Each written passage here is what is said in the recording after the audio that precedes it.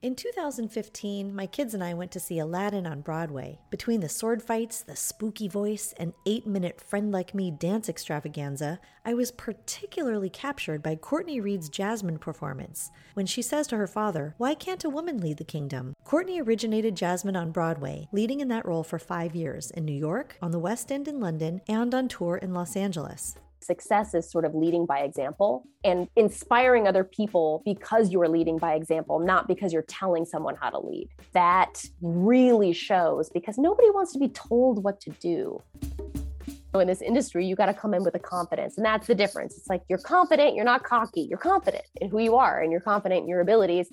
And that will then in turn make the person behind the table go, "Oh, I'm confident in your abilities as well to lead my company," you know? Welcome to the Mentor DNA podcast.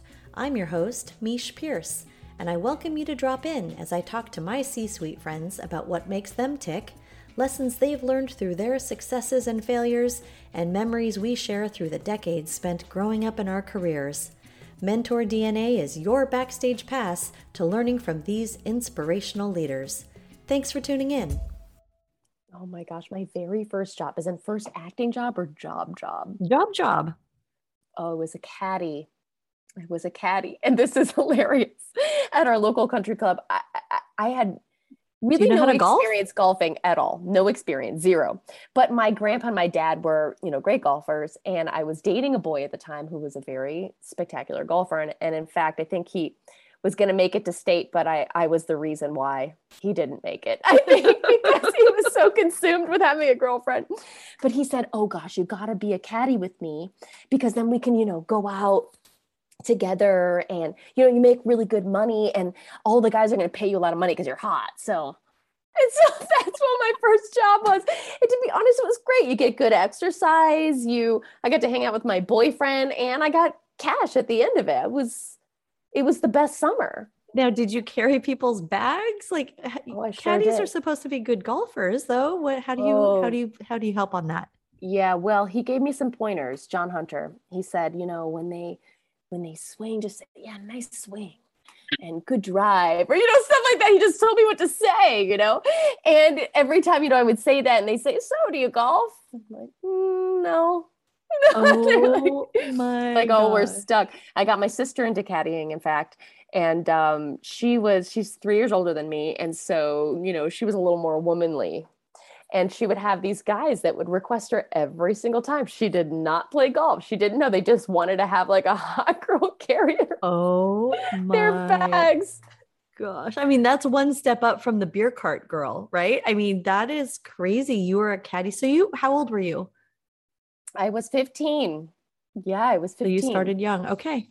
And yeah. from there, where did you go after being a caddy? After being a caddy, I was a lifeguard. Ooh. And that was actually really tough. That's a tough job. You think they're just kind of sitting there doing nothing, but you have all of these drills that you have to do and you learn CPR. And sometimes they come in and they drop a dummy body like at the bottom of the pool. You have to come and get it out and perform CPR and everything. It's such a high stress job. And I also taught, because I was on swim team, so I also taught lessons to little kids in the morning. So they pay you like pennies. Pennies, and you're there all hours of the day, and then you have to clean the floors at the end of the when everyone's out of the pool. At the end of the evening, you're just scrubbing the floors. Oh my gosh. And so that was through your high school years. Yeah. Why didn't you continue caddying? Did you break up with John Hunter? Yeah, no, he broke up with me on our 2-year anniversary. It was very, very upset. And then I just received a bunch of, drunk dials. "I miss you. I love you." Oh, yes. Yes. I love John Hunter. He was a great guy. And so from the lifeguard, where did you head? Then you were in college. Then I was in college and I worked at now this is funny, full circle. And I haven't really thought about this, but I worked at the front desk of the very tiny gym at our college that shared with the Columbia College. It was Roosevelt and Columbia shared this tiny little gym. And I used to work out there all the time. And I thought, well, I'll make a little extra cash and I'll work the front desk. And I worked the very, very early morning hours. So I didn't miss any class or anything like that. And I don't even know why I did that. Maybe just for extra cash. It's not like I needed to, a lot of money because I was spending a lot in college, but my now current boyfriend became my boyfriend because he used to walk into the gym. And at the time I was obsessed with this show called Smallville, and he looked just like Tom Welling to me. And I thought, okay, this is going to be my boyfriend. So he would walk in and I would take his ID and, kind of flirt with him every now and then. And then he became my boyfriend. We dated for like 4 months. And then, that was it. He was like one of my little college boyfriends. And now a full circle. He's my boyfriend now. He's like my person. It's crazy. Oh my gosh. And how many years ago? That was a while ago. Yeah, so you 15, guys reconnected. Yeah, like 15 years ago. Reunited and it feels so good. Okay, so that was your college gig. Did you work there all through college? So you've worked. You have a very common theme with all of my guests is that they all started very early and they all had jobs all throughout. Yeah, wow. It's so interesting because I always sort of thought of myself as only having acting jobs, but really I kind of did have other jobs. And I think the only other real person job I had was a model recruiter for Abercrombie. Nixed the model recruiter now because Abercrombie's been through a whole slew of just being canceled. So wait, that was a job? That's amazing. Yeah. So what would you do? You would just go up to cute looking people and say, hey, I think you should model for Abercrombie?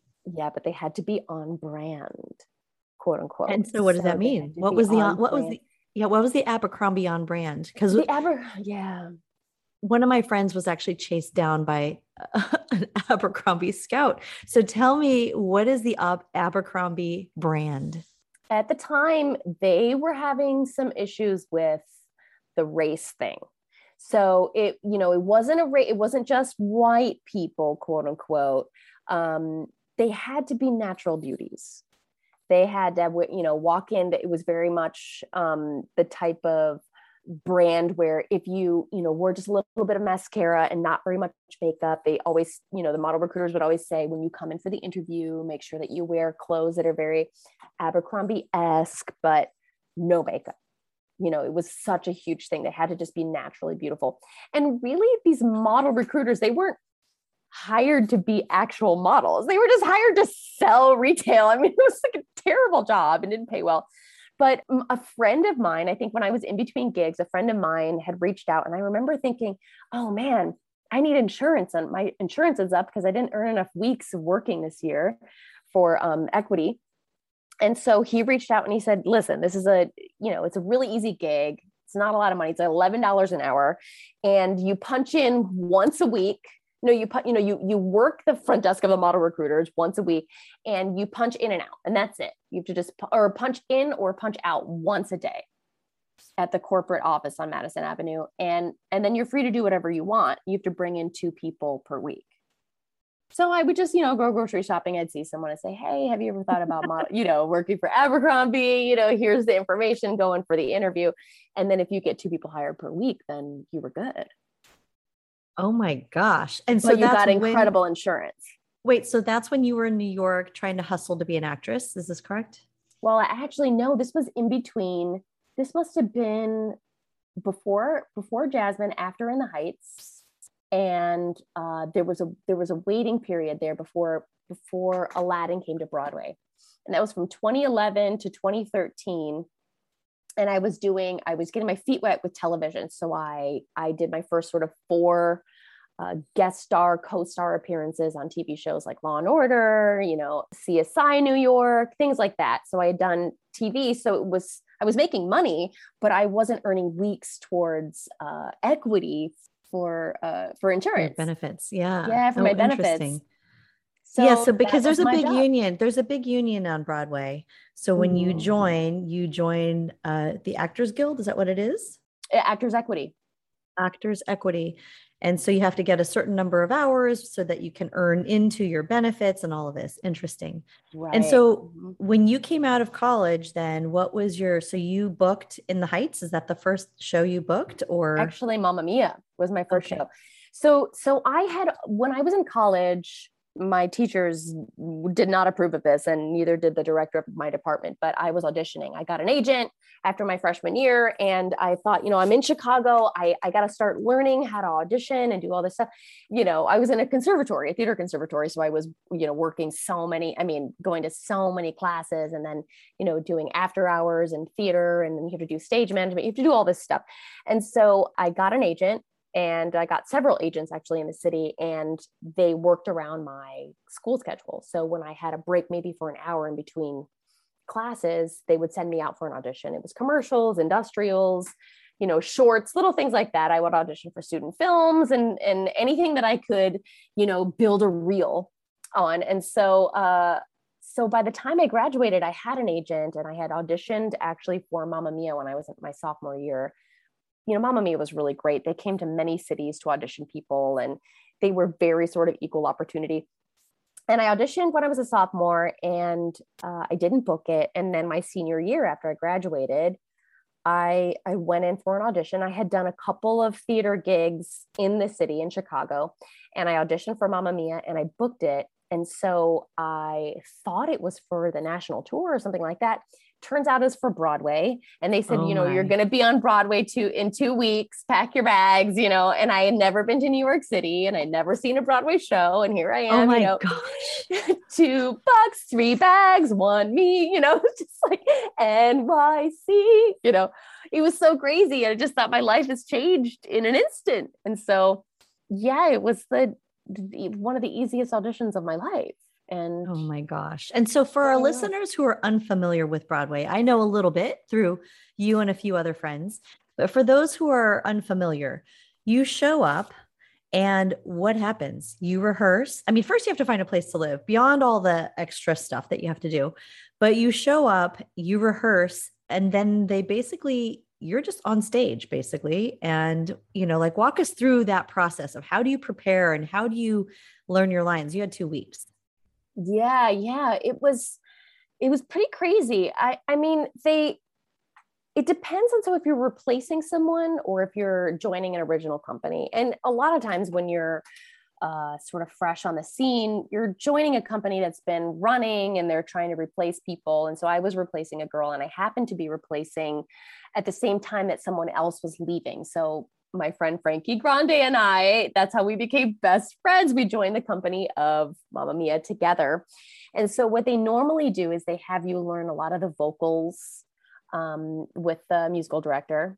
And, they plunk out all your parts and you have to memorize all of those. And then you go into a rehearsal with the dance captain, and the dance captain will just rehearse you and say, okay, now just imagine all of these people here. And they have to be every other person that you're partnering with, and then they teach you the choreography, and they teach you your spacing, basically, in a nutshell, in the Cliff Notes versions. And then you get one chance, that they call the put-in, to do the spacing and the choreography and everything in real time with the cast, and hope that you don't kill anyone. And then you're on, usually either that night or the next day or a couple days later, if the next day happens to be the day off. And so it's pretty insane. It's pretty fast. And if you make mistakes and there's an audience, you get the next show, and, you do hundreds of shows. And so it ends up being fine, but oh my goodness, it's like deer in headlights. You're just, and everyone else is so used to doing the show every day. I remember my Broadway debut. I'm so nervous. I'm thinking about the choreography and my vocal line and all this stuff. And they're just chatting with you, but they're backstage and they're just chatting, making conversations. So anyway, how was your day? And I'm just like, don't talk to me. I don't even listening for my cue. Because they're so used to, they know exactly when their cue is. They know exactly what they're doing. It's like old hat to them. And so I remember just freaking out, like, please stop talking to me. Please stop talking to me. I don't even know when I'm supposed to go on. Oh my gosh. Well, and we're going to get to Aladdin in a little bit, but I remember having a conversation with Rodney Ingram, who was the understudy of Aladdin at the time, and asking him, so tell me, how does this work? Certainly you've rehearsed with Courtney and the entire thing. He said, no. I said, so you're telling me the first time you were on stage as Aladdin, you kissed this gorgeous woman who you'd never met ever before in your life in front of 1,500 people? And he was like, yeah, it's pretty crazy. I'm like, that's crazy. it She got on the insane? magic carpet with you. She trusted you. Like these were all my questions. I was like, that's crazy. Oh, it's totally insane. And when I this is we'll talk about Aladdin, but when I replaced in the West End, I was meeting sort of the Aladdin kind of for the first time. I had met him sort of briefly when he came to see the show in New York, but and they were rehearsing the scene, and I'm just like, "Hey, nice to meet you." Rehearsing the scene, and he just like kisses me. Yeah. Okay. He's in rehearsals. I'm like, yeah, nice to meet you. It's just such a weird profession. It's just insane. That is really weird. All right. So then from Mamma Mia, you and Frankie Grande, you're such good friends. I actually spent was it his 30th birthday? Remember when we were in LA and I went to go see you? You were in the Aladdin cast. You were doing LA for like a month. I went to see you and it happened to be Frankie's birthday and we ended up across the street celebrating. I think it was his 30th birthday. Yes. It was the most random thing. I was like, here I am. I don't know any of these people and I'm celebrating his birthday. I know. That was so fun. What was that place called? The Vine or Wooden Vine. Great spot. It was like the go-to spot. Yeah, Hollywood and Vine. It's right there at Hollywood and Vine. Okay. All right. So random. Mamma Mia, then you go where and with whom? Yeah, I go to In the Heights. And, I'd been hearing about this show In the Heights. It's so cool. It's so cool. Courtney, you'd be perfect for it. You got to be perfect for it. And, I auditioned originally as a dancer and I didn't think that they were going to cast me as a lead. I don't know why I just never thought I thought I would really have to pay my dues before I was going to play a principal on Broadway. But I auditioned for the show many, many times. And they said, you have to be proficient in hip hop, which I had been. I had, taken a lot of hip hop since I was a kid. And I just loved it so much. It was my favorite. And then they said, and Latin dancing, which I was very unfamiliar with. And so one day after a 2-show day on a Saturday night, I had an audition, I think on Monday for In the Heights. And after my Saturday show, I went down to, I don't remember, the Village or wherever they had Latin dancing. And I just threw myself to the wolves and I just waited for a guy to ask me to dance. Wait, what? Was this indoor, outdoor? When you went to a dance club? Yeah, like a straight up Latin dance club. And I thought, what better way to learn than to just, have some guy partner me and teach me. I mean, what was you have such grit. You are so amazing. Like, who does that? You are so gritty. And you're just like, I'm going to go for it, people. I just didn't know how else to do it. I said I didn't have enough time to learn to take Latin dancing classes. And I know when they teach you at a very sort of slow pace. And I pick up stuff very quickly because I've been dancing my whole life. And so I thought, you know what, let's just go down there. And I don't know what I was thinking by myself. I'm like in my early 20s and I'm just going to a Latin dance club. And these guys would just pull me and twirl me around. And I said, so, how is this song maybe different from the last song or something like that? Because there's different forms of Latin dancing. And then he would say, just follow my lead. Try not to anticipate what I'm doing. You have to follow me. And so they would, and you know what? In one night, I learned so much. I couldn't believe it. Salsa, bolero. Oh my gosh. And they were so open to me asking questions and saying, yeah, like teach me how to do this. And they would teach me and I would pick it up. And that's how, and granted that audition, I didn't book it. I think I got cut. And then I kept going back and I kept going back. And did you continue going back to that dance place to like dance with these guys on Saturday nights? No, because I even had something better. I knew the girl that was dating the dance captain. And this was because I was a part of a not-for-profit organization called Broadway in South Africa, where we took Broadway performers to South Africa and we did camps and we taught kids. I was one of the acting teachers with actually Uzo Aduba, who is now an Emmy award-winning actress from Orange is the New Black. She and I went to South Africa together and along with Frankie Grande and Adam Cantor and a bunch of, Sean Bradford, a bunch of, Broadway stars. And there was a girl named Tracy and she said, you're auditioning for In the Heights. My girlfriend is a dance captain. She'll teach you the combination. So she taught me the combination. I remember I was so nervous and she, I think, ended up, putting a good word in for me. And I started making the cuts. but then wouldn't get cast. And I was just like, oh man. So finally the national tour of In the Heights is going out. I go in for the audition. I make it to the final, whatever it is for the dancers, final 8 girls or whatever it was. And all these girls kept getting calls and I wasn't getting a call. And I'm just like, geez, I must have been the only person that didn't book this show, because everyone in that room basically got an offer. And so I went in for an audition with the same casting director for the national tour of Rent. And as a Mimi Maureen cover, sort of off stage to do Alexi Darling and all this stuff. And we go through the whole shebang and dancing and singing and everything. The casting director comes out and she says, I know that you had originally said you don't want to do an offstage cover to go on a tour to leave your Broadway show. They want to offer this to you, but I recommend, you're their favorite for In the Heights. So they're going to be calling you in about a month I'll come in for a final callback. I'm like, what? This is new news to me. I had no idea. And I must have auditioned for In the Heights maybe 4 times and got to the end and dancing and sang and danced and sang and everything. And so I went in and Lin-Manuel Miranda was in the room and everyone was there. And it was to play Carla and understudy Nina and Vanessa. And it was for a temporary leave of absence for Janet DeCall, the original Carla, for when she went to play Alice in the show called Wonderland. And so that was the most long-winded answer ever, but that was my next gig. And it turned into a permanent gig because she ended up leaving to do the show on Broadway. And yeah, that's a lot of lessons there.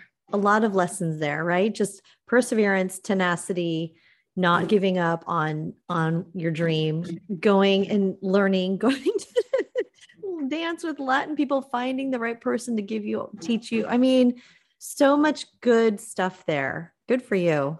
Thank you. Right. So then you're in that show with, sort of at the time, an up and coming Lin-Manuel. And then let's talk about, one of my all-time favorite Disney movies, Aladdin. I mean, the first brunette, not really the first, but the first ethnic princess, I would say. Is that right? Yeah, she was before absolutely. Milan. Before Milan, yes. Yeah. Before Pocahontas, for sure. She was the first ethnic. And she wasn't the first brunette because, Snow White was a brunette. But really most of them, well, Belle was a brunette, but a lot of them were blonde. Yeah, Cinderella, Sleeping Beauty.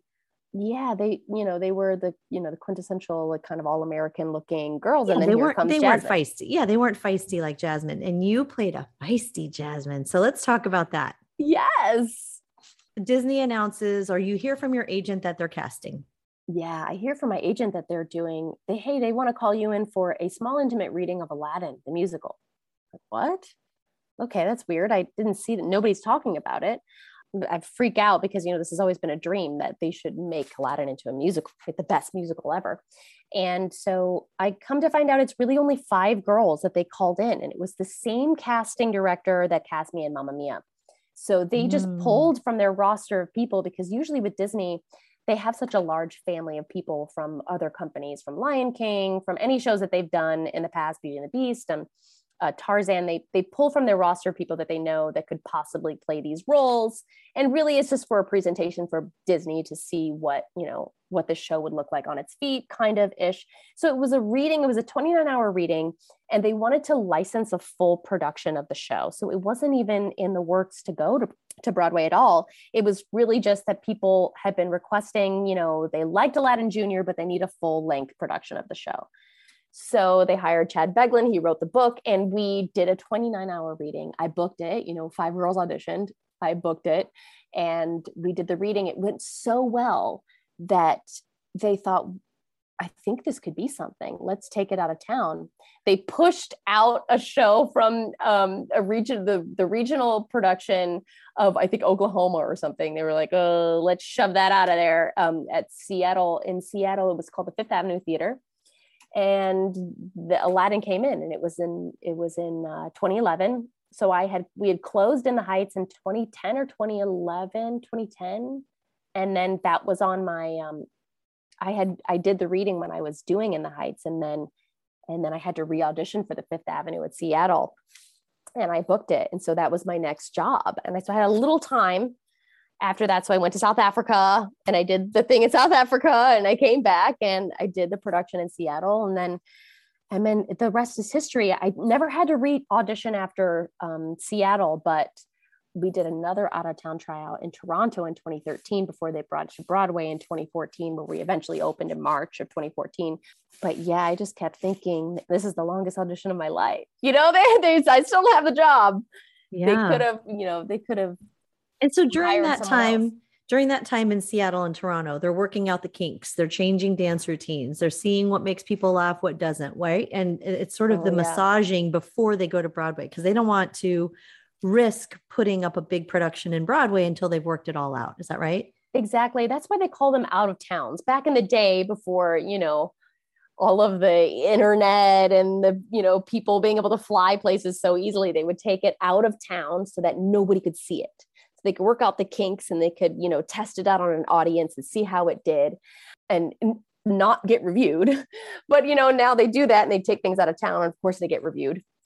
I think one of the successes of Aladdin is that our team and our producers with Disney, Tom Schumacher and Ann Court, weren't precious about things. They knew what needed to be changed and they changed it. And so we had many, many drastic changes from the out of towns, especially, we got terrible reviews out of town. They're like, there's these 3 characters, these 3 friends, and we don't even know who they are. And yeah, where's the monkey? Where's the monkey? Where's the tiger?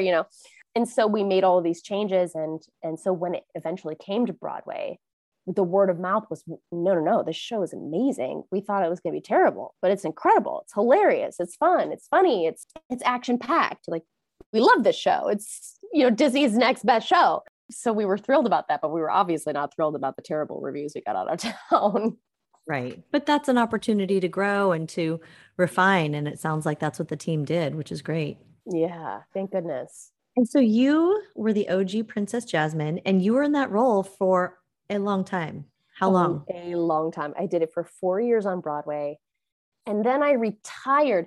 Yeah, and then they brought me out of retirement. They were like, no, we need you in London, West End. But yeah, I did it for 4 years on Broadway. And I always told myself, if I ever take this part for granted, it's the moment I should leave. And I never really felt that way until about 4 years in, when a lot of the, original cast members started leaving. And I just thought, I should move on to kind of the next chapter in my career. And, I had always wanted to try out LA, and, Aladdin happened to be in LA at the time with the national tour. And so I was able to swap with the Jasmine on the tour, and she got her Broadway debut. So it was really the best of all worlds.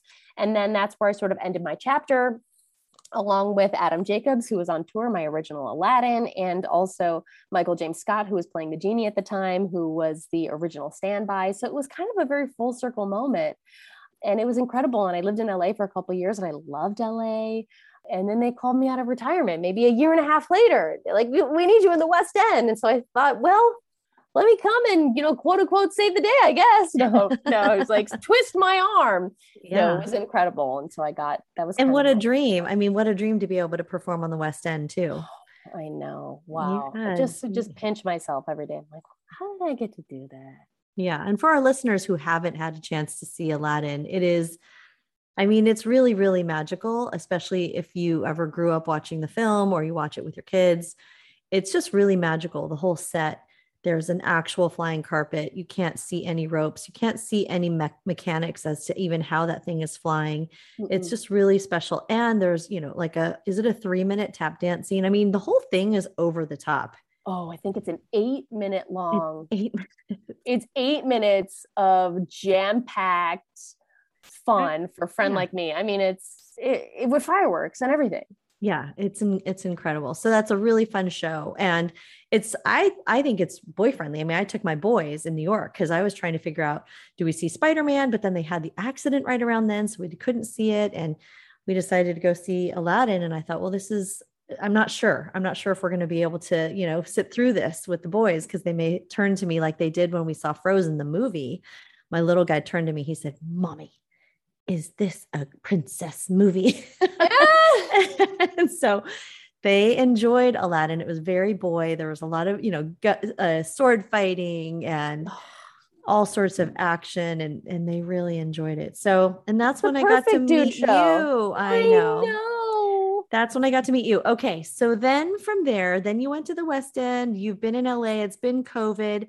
But when you were Princess Jasmine, and I would argue you still are Princess Jasmine, but you started a company. And this is why I think you're really unique in that you had a huge audience on social. And you had all these little girls following you who loved you, and they would go to the stage door and they would wait in the freezing cold weather in New York City to meet, Princess Jasmine and get a picture and an autograph. And you capitalized on that. And you said, you know what? I'm really into jewelry. I'm really into fashion. I'm really into all these things. And you started a company called Gagged Chokers. Yes. So can we talk about that a little bit? Because in between scenes, I mean, on your Instagram, you would have stories of you where you would have a full room of all these boxes and all these ribbons, and you would actually hand make chokers and then package them and sell them. You had a little e-commerce biz going, and you still do. Yeah, it's pretty crazy. I mean, it's died down a lot because the demand for chokers isn't insane now, and also I'm like kind of transitioning to a different part of my life. But gagged is not dead forever, and it's going to transition into something that it's going to come out of necessity, of course. But that's what happened. It came out of necessity, and people sort of reaching out on social media, just saying, where did you get that? Or people would stop me in the street, say, where did you get that choker? And I remember I had just Marie Kondoed everything in my house, including all of my old chokers from high school. And, the choker trend came back, and I thought, you know what, I'm going to get back into this choker trend, but I'm going to dedicate a day to go out and get some cute chokers. And I couldn't find any. I thought these are so basic and boring and they're expensive and I don't understand. You know what? This can't be that hard. I'll just go to a trim shop and put some clamps on there and put a chain on. Can't be that difficult. So I started just making them myself, and people on my social started reaching out and say, can we buy them? Can we buy them? And so my dresser at the time and a couple of my friends, who there was another dresser, they would model them for me. And I would say, can you just test these out and see, like, do you like these? Like, how does it fit? Is it durable? Does it work? And, they would wear them, and the girls ensemble was like, where did you get that? That's so cute. And people would ask them, where did they get it? And so they really helped me. So turned out to be four girls creating these collections, and really they based it off of Kylie Jenner and her lip kit. Her lip kits, because Kylie Jenner had just come out with all these lip kits, and they all had names, and they were a part of a collection. Once they sold out, they were gone forever. So they were all basically limited edition, and we thought that's what we're going to do. And we're going to come out with chokers on, different holidays and use different occasions to sort of market them. And then once they're gone forever.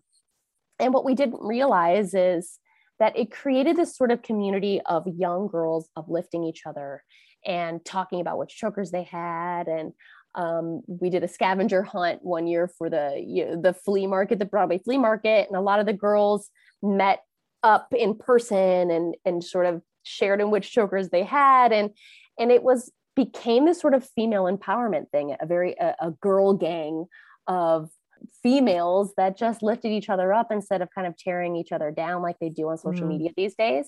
Mm-hmm. And that kind of opened my eyes to this whole, just the issue of cyberbullying and all that kind of stuff. And I don't necessarily outwardly talk about it as much as I probably should, but it's been, it was an issue with me and Aladdin, and people sort of bullying me, and, that I can take because I'm an adult.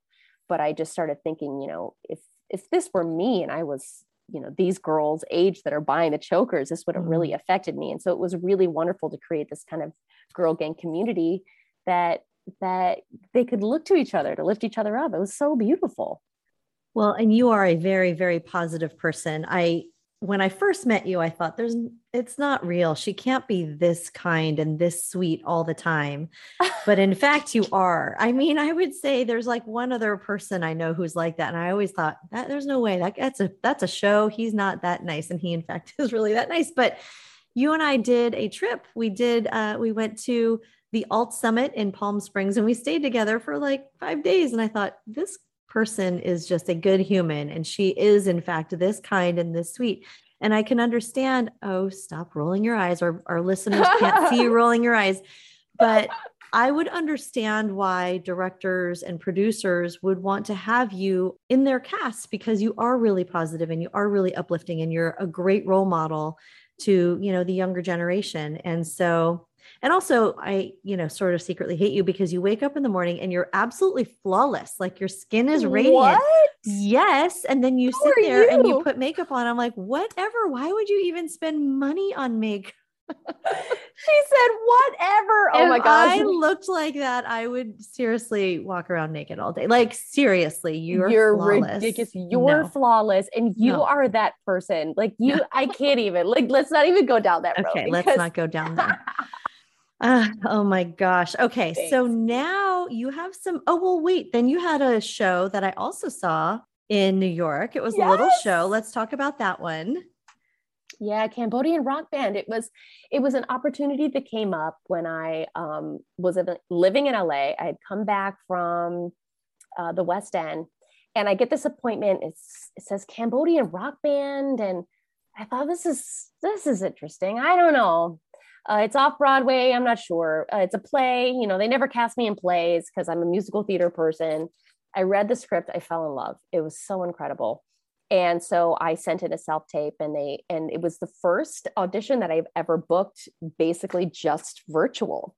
And I sent in several self-tapes, and then I had sort of like a Zoom, I guess a Zoom Zoom wasn't even that big at the time. So I guess it was a Skype call or FaceTime or something. Right. And I had the audition in real time, but on FaceTime, and the whole creative team was there. And it was so funny because I think that they had callbacks where people in real life came in, and then, they propped me up on a computer, and that was my callback. The play is written by Lauren Yee, who's incredible. And so I happened to be going to New York for a wedding. And then I was going to a couple weeks later. And they also asked me back to Aladdin for 2 weeks. So I was like, sure. Okay, great. And Lauren Yee had asked to meet me in person. And so she just met me in person, and she had a conversation with me, and they said, you don't have to prepare anything. She just wants to talk to you. And I booked it, and it was one of the most incredible experiences of my life, because I think for so long I'd been kind of hiding my ethnicity and not revealing, my true background. But really, this was about a Cambodian girl, and I've never been able to play a Southeast Asian. My mom was born and raised in Thailand, but she's ethnically Vietnamese, but I identify a lot with the Thai culture. But really, it's not the same. It's not like Cambodia is the same as Thailand, or Vietnam, but it's a Southeast Asian girl. And so there's similarities there, and a connection that I had with my fellow Asian castmates. And it was a play, so that was a bucket list thing, and I got to play a rock star, but I also got to really tap into my my play acting skills. And so I was so grateful that the community got to see me in that light, and something in a very, very different kind of 180 of Aladdin. And so yeah, and that took us to COVID. And then that was the beginning of March. So I remember I went to go see Rodney. He was on as Aladdin. And then I went to go see you. And then literally like a week later, everything shut down. Yep. Yeah. Boom. But since then, you have had a lot of big, exciting news to announce. I know you've already announced it, but you had done a show at 54 Below called Confessions of a Princess. Is that right? Yeah. What was it? Confessions of a Broadway Princess? Oh yeah. Yeah. Oh my gosh. And then you connected with a couple of other people. I want to hear about Broadway Princess Party. Yeah. Broadway Princess Party was, the brainchild of Benjamin Brahula, who was my musical director for 54 Below solo show, and Laura Osnes. And they had reached out to me to, represent Jasmine in this, one night only show called the Broadway Princess Party. And also another sort of female empowerment, moment where you're getting all of these powerhouses of Broadway stars in one room, in one show. And we're all lifting each other up. And normally we'd be competing against each other, but really this evening we're not. We all get to share the same stage and be kind of fun and campy and, kind of play these characters, but in kind of cosplay costumes and things like that. And it was a one night only show, but every time we would bring that show back to 54 Below, it quickly became the fastest selling show. and it would sell out within minutes. They'd put it on sale and boom, sold out. So, we got an offer to come to Costa Mesa for 3 shows at the OSHA. At OSHA, the Orange County, isn't that where you performed? No, but we did go to OSHA. We did go to Brea and OSHA and not Segerstrom. No. Yeah, Segerstrom. Oh, that's what it's called. Okay. How did you know that? Is that OSHA? No. Segerstrom is where all the tours come through. Segerstrom. So it's the black box sort of. I mean, it's not really a black box. I don't know how that theater is set up. But it's stunning. And, you sit at a table and it's perfect kind of cabaret style. And so we were offered that show, and we asked Susan Egan, because she was local at the time. And she said, I got to produce the show. It's going to be huge. And started sort of kind of taking it on tour. We had a holiday tour and we were playing little theaters, 500 seat theaters. And then we linked up with Disney, and they said, we want you to be a part of our Disney concert series. And it will be called Disney Princess the Concert. And we want to partner with you all. And we were all a part of the company. We were producers on the show. So now I get to be a producer. Right. Because you formed a company, an LLC around this. And after you did those first couple of Orange County shows, you realized, the group realized there's something here. So you created a company around it. And then Disney came knocking, and I was like, wait, what? That's crazy.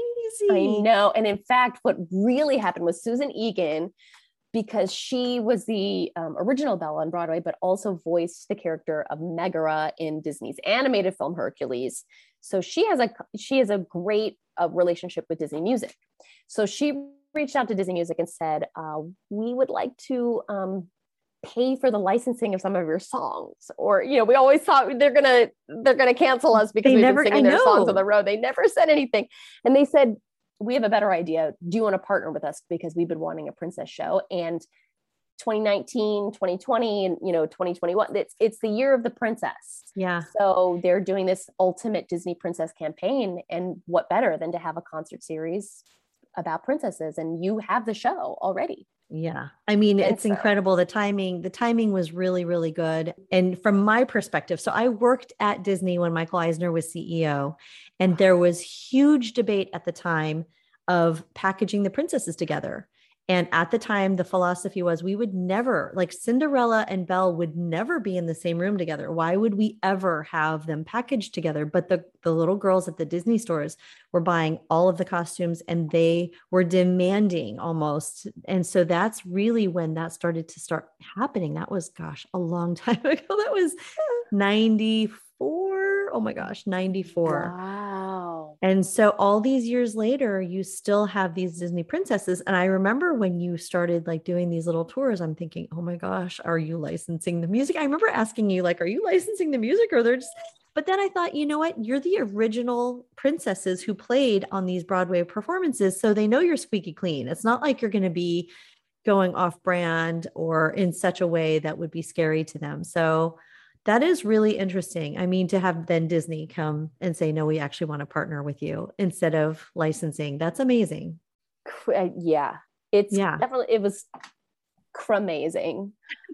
Crazy amazing. And so you were just in Saudi Arabia, launching the world tour of Disney princesses.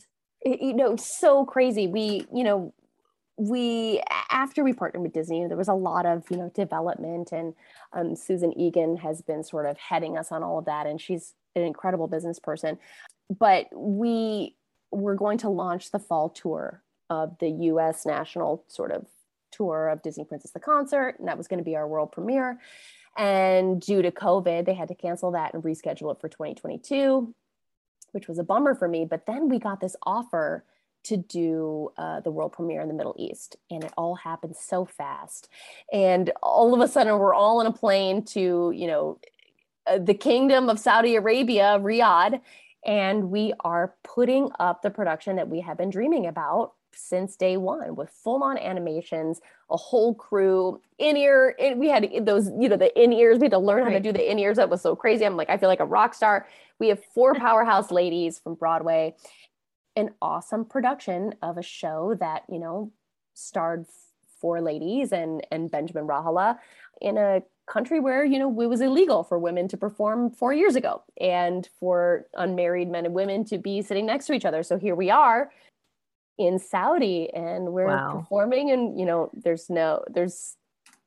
we're wearing gowns with shoulders out and everything. So it was a really, really once in a lifetime experience. And I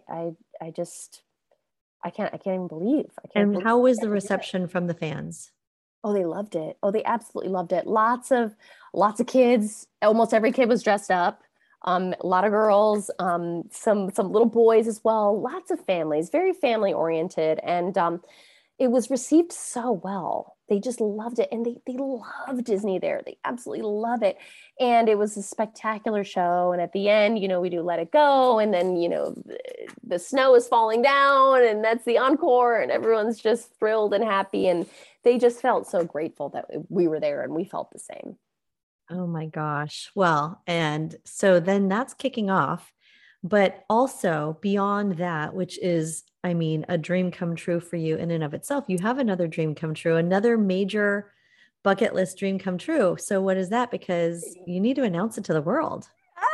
I was offered Satine in the North American tour launch of Moulin Rouge, the musical, the Tony Award winning Moulin Rouge, the musical, which they just swept at the Tonys this year, which is incredible and insane. And I'm just like, just pinching myself again.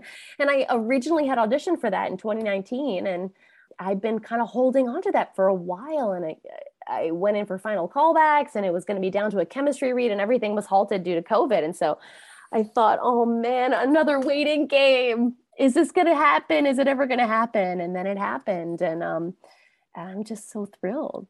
Oh my gosh. And so when does that kick off? That kicks off. We'll be in rehearsals in January in New York. And then it opens in Chicago, which is where I happen to be living at the moment. And so, we're there for 3 months. It's going to be incredible. My whole family will be there. It's great. My parents even said, I think we're even going to get a hotel for opening night. Wow. So they're doing it big. They're like, we're not going to drive back home to Elgin. We're just going to stay in a hotel. It's going to be a great night, so I'm just super pumped. It's such a dream come true. Oh my gosh. Well, I remember seeing the movie and thinking, and then just listening to that soundtrack over and over and over again. It's incredible. Wow. All right. So now we're caught up on your career. Let's go to what's the one thing you have to do every single day just to get your day started? I have to listen to music. I have to listen to, and it's terrible. I got to listen to that top pop. I'm like, Alexa, play top pop radio. I get it. I know it's terrible. It's not even like really good music. It's just, it gets the energy going. And I inevitably end up, kind of dancing around. And I love to sort of wake up, have my coffee, listen to my music, and go through the house and make sure that it's spick and span. I clean it so that everything, I cleanse the palette. I make sure that, once this is done, it clears my mind. The house is clean. Great. I can start my day. Boom. But I need my music first to get me motivated. And even though you're doing shows fairly late, a Broadway lifestyle, you're getting home 11:30. You're totally pumped because you just came off this this show with thousands of people in the audience. You're probably not getting to bed until, I would say, 1, but you're a morning person. I actually have now become more of a morning person because of COVID, I'm not going to bed super late. My boyfriend wakes up way early because he loves watching sunrise.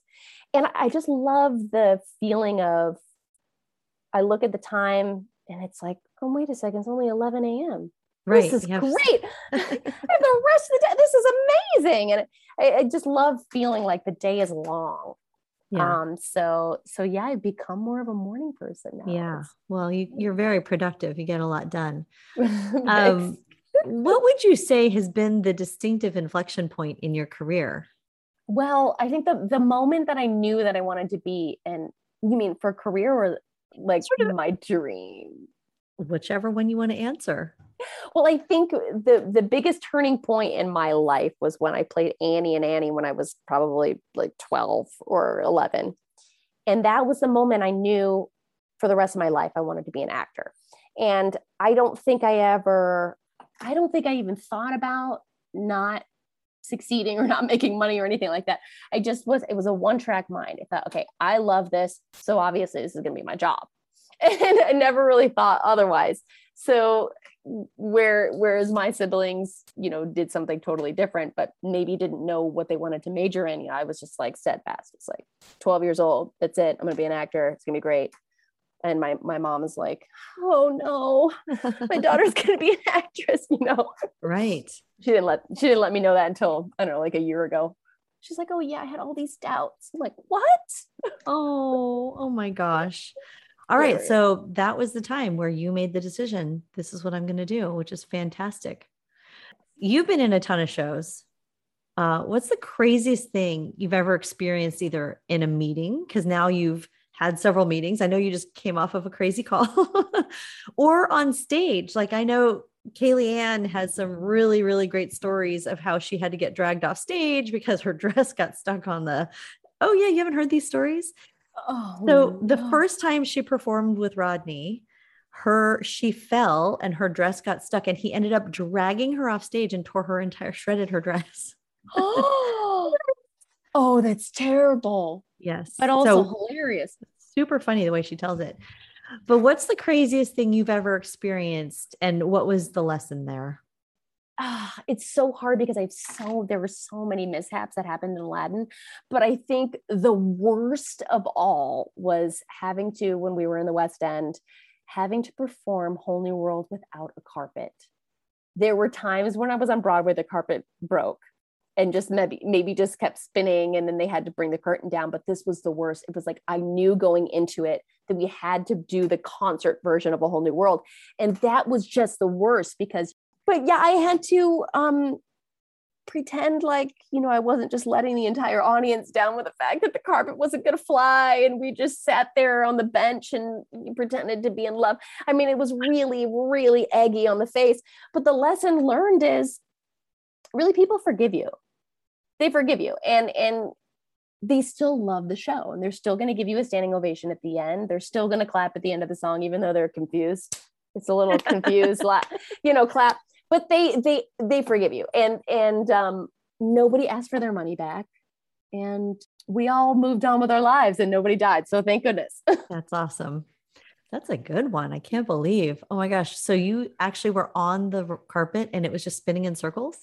Oh yeah, that happened on Broadway at the end. And we, supposed to kind of come down and button and kiss and thing. We're just like, for you and me. What do we do? Somebody please bring the curtain in. Oh gosh, this is awful. Oh my gosh. But at that point, it's not your fault. It's like, okay, well, this happened and everyone saw that it happened and that wasn't supposed to happen. But it's like, oh, hey, live show. Yeah, exactly. At intermission in London, they're like, so the carpet's not working. You're going to have to do the concert version of A Whole New World. Here's how it goes. Like, oh no. Oh okay. Man. Oh man. Has there been a time in your career, and maybe we talked about this a little bit already, but has there ever been a time in your career that you considered a flop or a failure that really taught you an important lesson? Yeah. And I won't say it was a failure necessarily. It was, this is so crazy because I've never been in a show that was a flop or any, and I've never made like some, colossal mistakes, but I remember feeling a little maybe insecure about going into audition for Legally Blonde at one point. And I thought, I don't know, all these girls look cookie cutter, like perfect. And I'm just not, I don't know, I'm not really that type, but I really love the show. And I want to audition, but maybe I'll just wait until, I feel like I'm, and I was kind of confiding in a friend about it that was in Mamma Mia. And she was like, never wait for an opportunity. Never wait for when you think you're going to be ready. Just go, just do it, just go.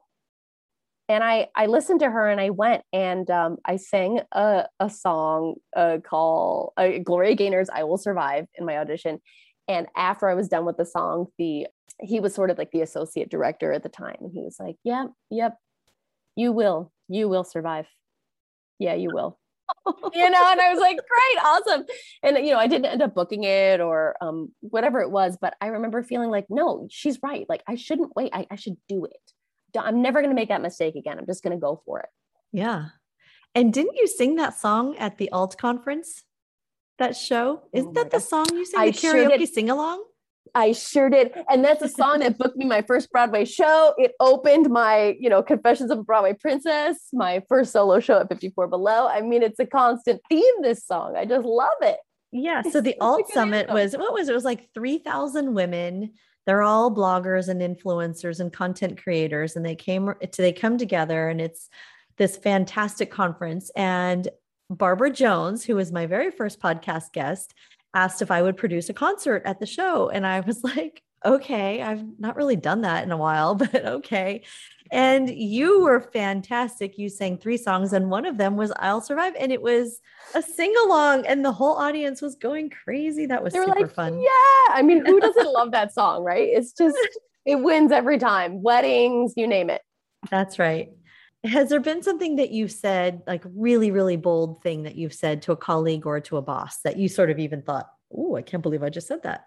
Yeah, there was a moment where a boss kind of said to me, they were giving me a note to be more decisive about something. They were like, you got to be more decisive. You got to, instead of just, being in the middle. And so this same person then came like later and was saying, you gotta do this, and you should have done it this way, and you should have done it this way, and you should have done this way, and kind of was like coming at me. And I stopped that person and I said, listen, I'm telling you right now that what you're trying to do is you're trying to change my personality. I can't change my personality, but this is what I think I should have done in that moment. This is what I did. And I decided in that moment that that's what I should do. And also you told me to be more decisive, and I'm being decisive right now. And that's what you told me to do. So I took a note, and that the person was like, oh my gosh, wow. Yeah, you're right. I shouldn't have come at you like that. And also you're right. I gave you a note to be more decisive, and now you're being more decisive, and I take it back, so it was just kind of calling out the situation and taking the note, I guess, and telling that person, this is the note I'm taking, and it's putting it into practice right now. Wow. That's really strong. Love it. Yeah. Thanks. So you've worked under a lot of different leadership. You yourself are, I consider, a leader in this industry. You've, been really involved in, the creation of the Disney princesses. I mean, you were there from day one. You were there from day one of, Aladdin. Tell me a leadership miss that you see regularly. Yeah, there is a theme. And I think for the most part, most of my leaders and all of my directors and the people that have even led as far as being, like Lin-Manuel Miranda, who led his company, and a lot of, Javier Munoz and people that have played leads, James Monroe Iglehart. What I've really noticed is a success is sort of leading by example and inspiring other people because you are leading by example, not because you're telling someone how to lead. And I think that really shows, because nobody wants to be told what to do. But if you inspire someone and they follow in your footsteps, then that is the best, form of flattery, right? It's like, I want to follow you because I admire you. Mm. And I learned the best through that way. And so I think a lot of the misses, which there haven't been very many, but the things that I've noticed that are constant sort of leadership failures are really when you let your ego and your selfishness get in the way, and you're not thinking about the bigger picture. And the bigger picture is, of course, as an actor or as, a company member of a show, is telling the story on stage, or, giving the audience what they want. It's not really about you. Sure, you should do your part, but it's not about you. It's about telling the story. So what's best for the company? What's best for the bigger picture? I think people get away from that a lot. They're like, very self-centered, and but what about me? And what about this? Well, it's not about you. It's like, It's really not. And that's why I think it's so funny when you were saying that the boys really liked coming to see Aladdin. It's like, yeah, well, it's not about Jasmine. It's about the street rat. And it's about she's the lead. She's the reason why he does everything that he does, but it's not about Jasmine. And so you have to kind of know where your place is and feel that out and try and take the ego out of it. I mean, I think it's hard to do in our industry, but but I see it done successfully all the time. Lin-Manuel Miranda is the perfect example. Right, right. Well, in your example of James Monroe Iglehart, I mean, he played the original genie, and he is this huge personality, but he also just seems so positive and kind. I've only met him a couple of times at the stage door, and I did sort of stalk him at D20 Disney's D23 conference, but he was like, "Oh, someone recognized me." I'm like, "Yeah." But he seems like a really strong but kind person who leads by example. That's a great one. Oh yeah. Oh, he's the best. And the proof is in the pudding. He's extremely successful, and people consider him a huge asset to their production, and they'll do anything to keep him in their shows. And I see why. And well, he went on from Aladdin to Hamilton, right? Yeah. And they actually really wanted him in Hamilton long before he left Aladdin. He'll stay with that company for as long as he wants to stay, because they're loyal to him, and he delivers on stage, he delivers off stage. And what more could you ask for? I mean, he's so reliable. Yeah. Incredibly reliable. That's a very important distinction, on stage and off stage. You can't be, in these days, you can't be a mean person off stage at the door. You just can't. You have to be good to your fans. You have to be good to your audience. Yeah, one rotten egg will take the whole company down. Oh boy. What advice do you have for your 25-year-old self? To not care so much about the stupid petty things. I'm sure that's what everyone says. I'm so grateful that now that I've gotten a little bit older, I've really started getting to know myself a little bit more, kind of taking the time, and in turn you kind of love yourself more when you get to know yourself more, and you accept certain things, and you don't worry about the things that you can't control. You stop worrying about other people and what people think, and it's beautiful. And I'm sure when I'm, hopefully when I'm 90, I'll be like, I don't care about anything, and so that's great. And it's like learning to just let things go, and getting back to kind of stepping back and thinking about what's the most important thing in life. And that's the priority. It's not, oh, who cares if, oh, so-and-so didn't like my post. Like, I don't even know. I'm just thinking about something really stupid, which, didn't happen in my mid-20s because that didn't even exist. Or did it? Yeah. I don't even know. But, not to worry about the stupid little petty things. Right. What's one thing that you've learned from a mentor that's really stuck with you? I learned not to apologize on stage. This was a professor of mine in college who, when I would go up and perform, after one performance in class, he said, "Courtney, you got to stop apologizing on stage for being talented, for being beautiful, for being, what you are, because I can see it. And you got to walk in with the confidence and knowing, kind of what your talent is, and stop apologizing that you are that." And I think that's so difficult, because you teeter on that line of, you don't want people to think you're cocky, and you think you're better than everyone else, or you think that, you're more talented than everyone else. I was so worried that I would walk into a room and people would get that kind of vibe from me. But, in this industry, you got to come in with a confidence. And that's the difference. It's like, you're confident, you're not cocky, you're confident in who you are, and you're confident in your abilities. And that will then in turn make the person behind the table go, "Oh, I'm confident in your abilities as well to lead my company," Mm-hmm. So yeah, I think that was one of the best lessons I've learned. Well, and it's interesting because what's the line that Jasmine says when she stands up to her father and she says, what's the exact line? Do you remember, where she's basically saying, "Don't tell me what to do. I want to choose my own husband."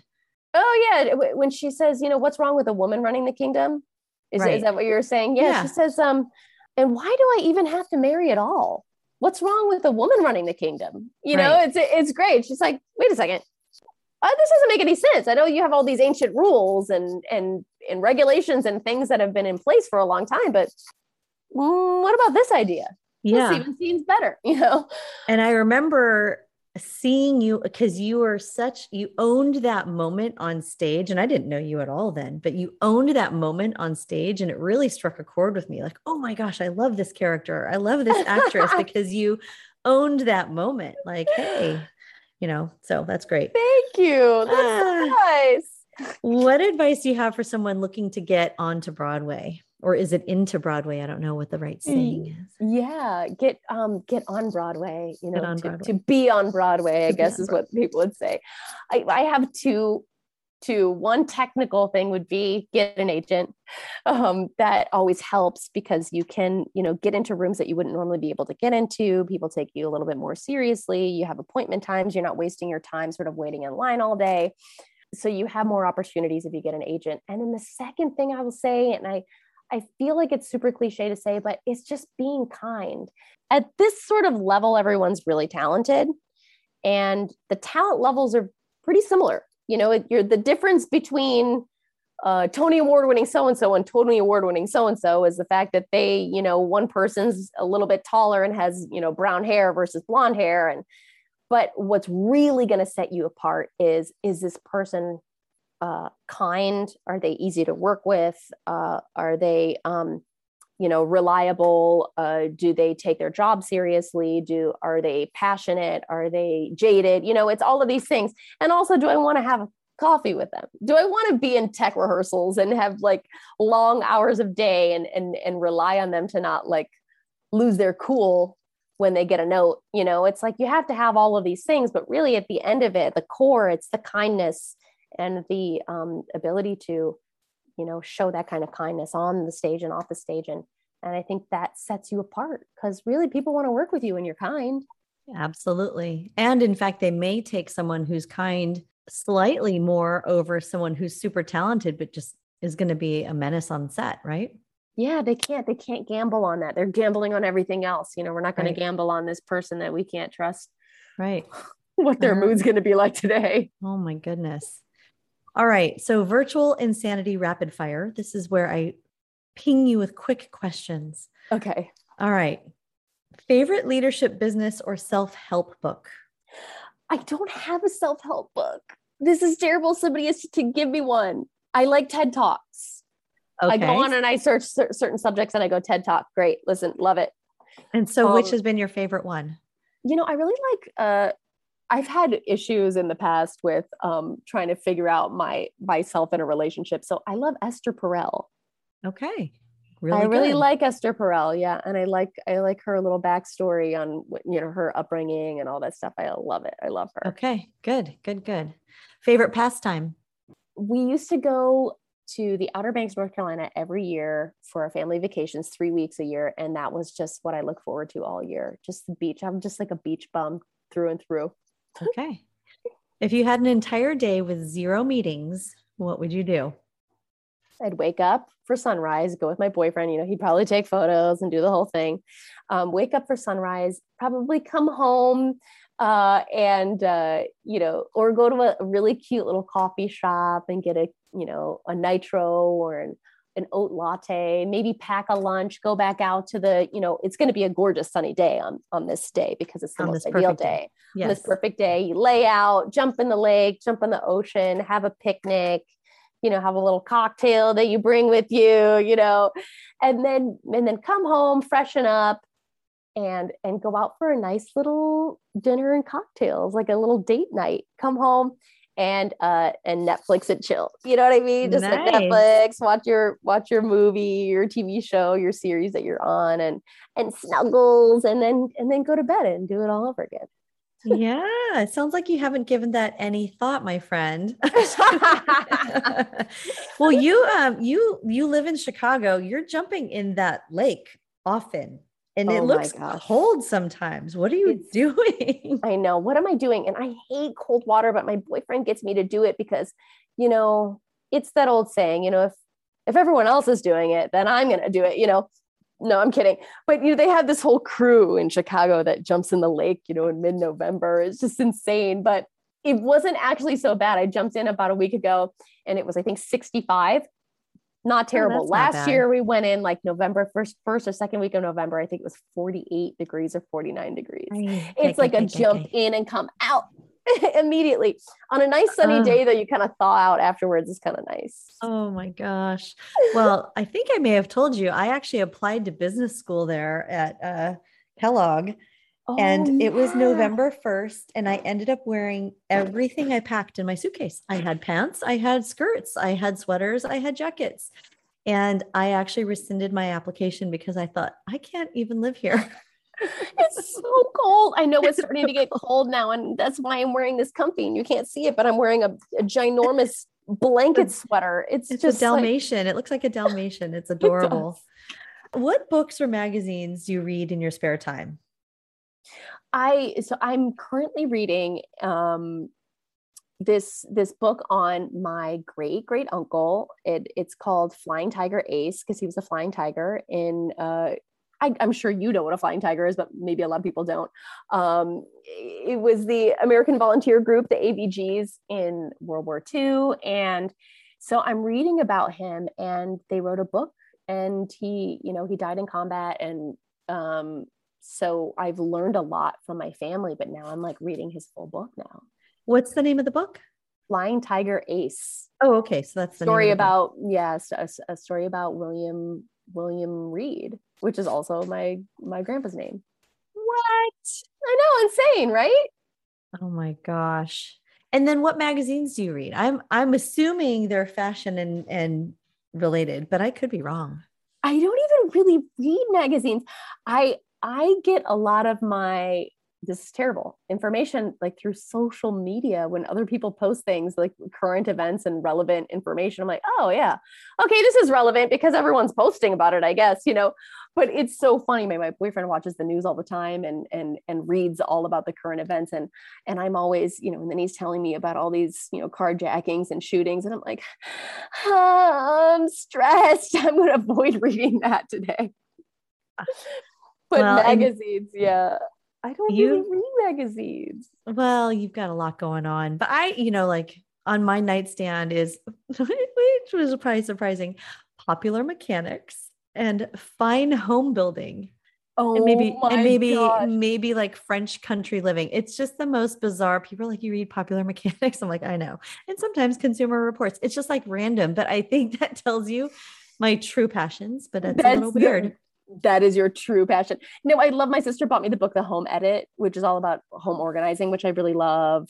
I've gotten, now that I'm a little bit older, I've gotten into like more like home decor and things like that. And I love Joanna Gaines' Magnolia stuff. So, I mean, I think she's great. Yeah. You could play her in a TV show. Oh my gosh, I would love that. Favorite vacation spot? You've been to a billion places. There has to be one standout. What? Okay. Croatia. Really? I loved Croatia, specifically Dubrovnik. And for all of the, Game of Thrones fans, it's King's Landing. So if everyone knows Game of Thrones, it's King's Landing, and it's so cool. But really, I think the most stunning, it would be that and Lake Como, the two, Croatia and Dubrovnik and Lake Como. I mean, Lake Como is just like, oh my dreamy. Gosh, and lake and, dreamy boats and just dreams, all dreams. Those are both on my list. I have not been to either of those places, but they're on the list.